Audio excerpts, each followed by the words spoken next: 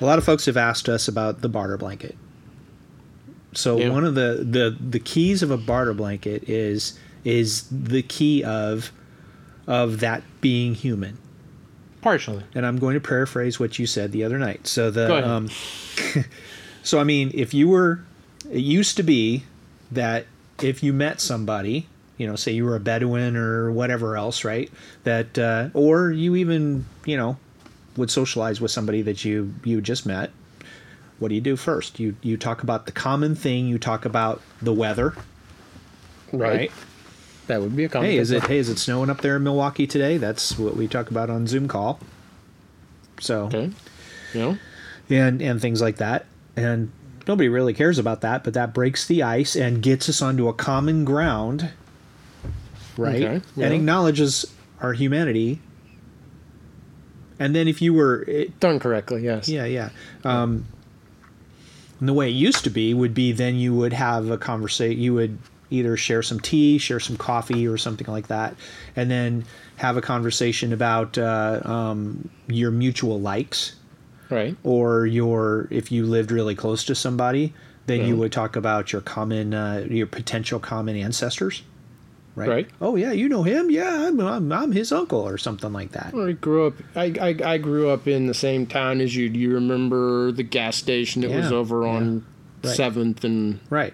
So you're making a rapport with the other person. You're coming to a common ground, which is called empathy. Yeah, empathy, right?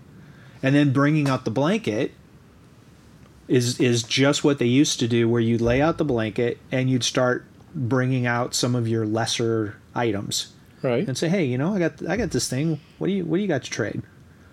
And you trade. It might be a shotgun shell. It might be or whatever else.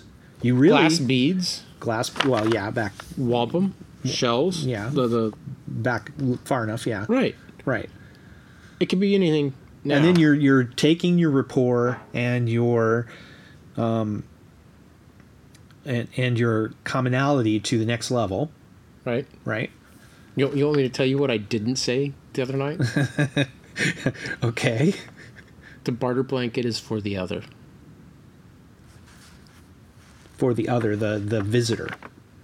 The person outside your tribe, your clique, your family, your town, your neighborhood, sure, your society, your community, your fellowship, whatever that thing is, right? Right. That is how you interact with them. Uh-huh.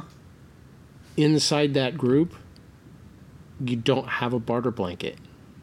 Yeah, that's true. You have a reciprocity. You have reciprocity, but you have something deeper where I do something for you, knowing you will do something for somebody else in the community at some point. Mm-hmm.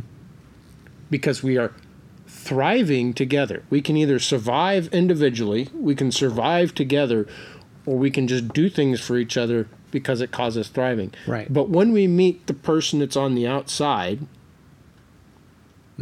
we have to find a way to get along, trade, goods cross borders, sure, or troops do, right? Sure. That's fundamental to history. So doing the barter blanket, everybody keeps telling me it's about building community. It's not. It's about learning to build connection with the other. Because you already have connection with your close community. Right. The problem is no one has community right now. Correct. Yeah. So the barter blank is the other. It is how we are going to eventually possibly get to community. And but get then to the that point skill will be needed with the other. And it also develops the community without the full focus on reciprocity. So, like one of our friends said that if you did something for your mother or your brother, would you charge them for it? No, you wouldn't, right? Right. So, I mean, you get to the point where if you're in close community with your close friends or whatever else, you're usually not going to charge them for something, and or you might say, hey, you want to go in on a part with me or whatever else, right? So, Or I will fix your car. You cover the cost of the parts. yeah. Because I don't have the cash. Yeah, sure. And then it's not mushy gushy like you pass it on to someone else. It's just known that this is the kind of community these people are we have. helping us all thrive, Right. and these people are slacking off. How long are we going to let them slack? Oh, they've been slacking off too much. I am not helping you peel potatoes. Right?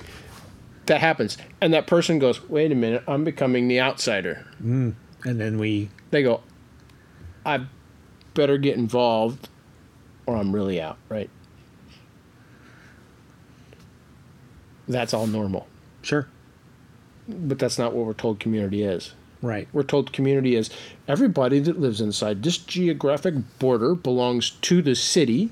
The people outside that, inside this geographic border, live in the township. And the ones outside of that, we have the county border. And then we have these state borders. And then those are your communities. It's not about shared value. When we actually share values, you and I highly prize people with skills. Sure. We prize goods made with skills. All goods are made with some level of skills, right? But an individual who has developed their skill to craftsman level, is their good is more important to us than that, right? And someone we know who is developing that skill or is a craftsman in a thing is more worth our investing in than someone we don't. Go ahead. Every sorry. time we go to Walmart, when we could have done business with this person either struggling to become a craftsman or that is a craftsman, Sure. we get more Walmarts, not more craftsmen. That's investing in a person's humanness, their skill, and that because they get their dignity, their pride, their self-worth from those things they crafted. That builds them up as a person, and so therefore is a more human thing than the unhuman non-interactions. Yeah, definitely. Right. So we need to become people that value that thing and make that a habit. And that's part of saying, what is it that I want more of in my life, and what is it I want less of in my life? What is my perfect day like? And since it's all trade-offs, we're not going to get our perfect day. I get it. How do we have more days closer to that day than not? The person that's going to live that perfect day, who are they? What do they do every day? What do they do every week? What do they do every month? What do they do every year? What do they do in this season? What do Sure. they do in that situation? And start moving yourself slowly towards doing those things. Yep. And then find people that share those things. You know, if you're buying coffee from the person that roasts at home, right? Well, the person that does that knows somebody that does that. If you don't know anybody that does that, then you need to talk to everybody you can till you find somebody that does. And then you buy from them because that's the person you intended to be, right? Right. That's that simple. Or you see this or hear about it, and then when I hear about stuff like that, I say, I wonder how you do that.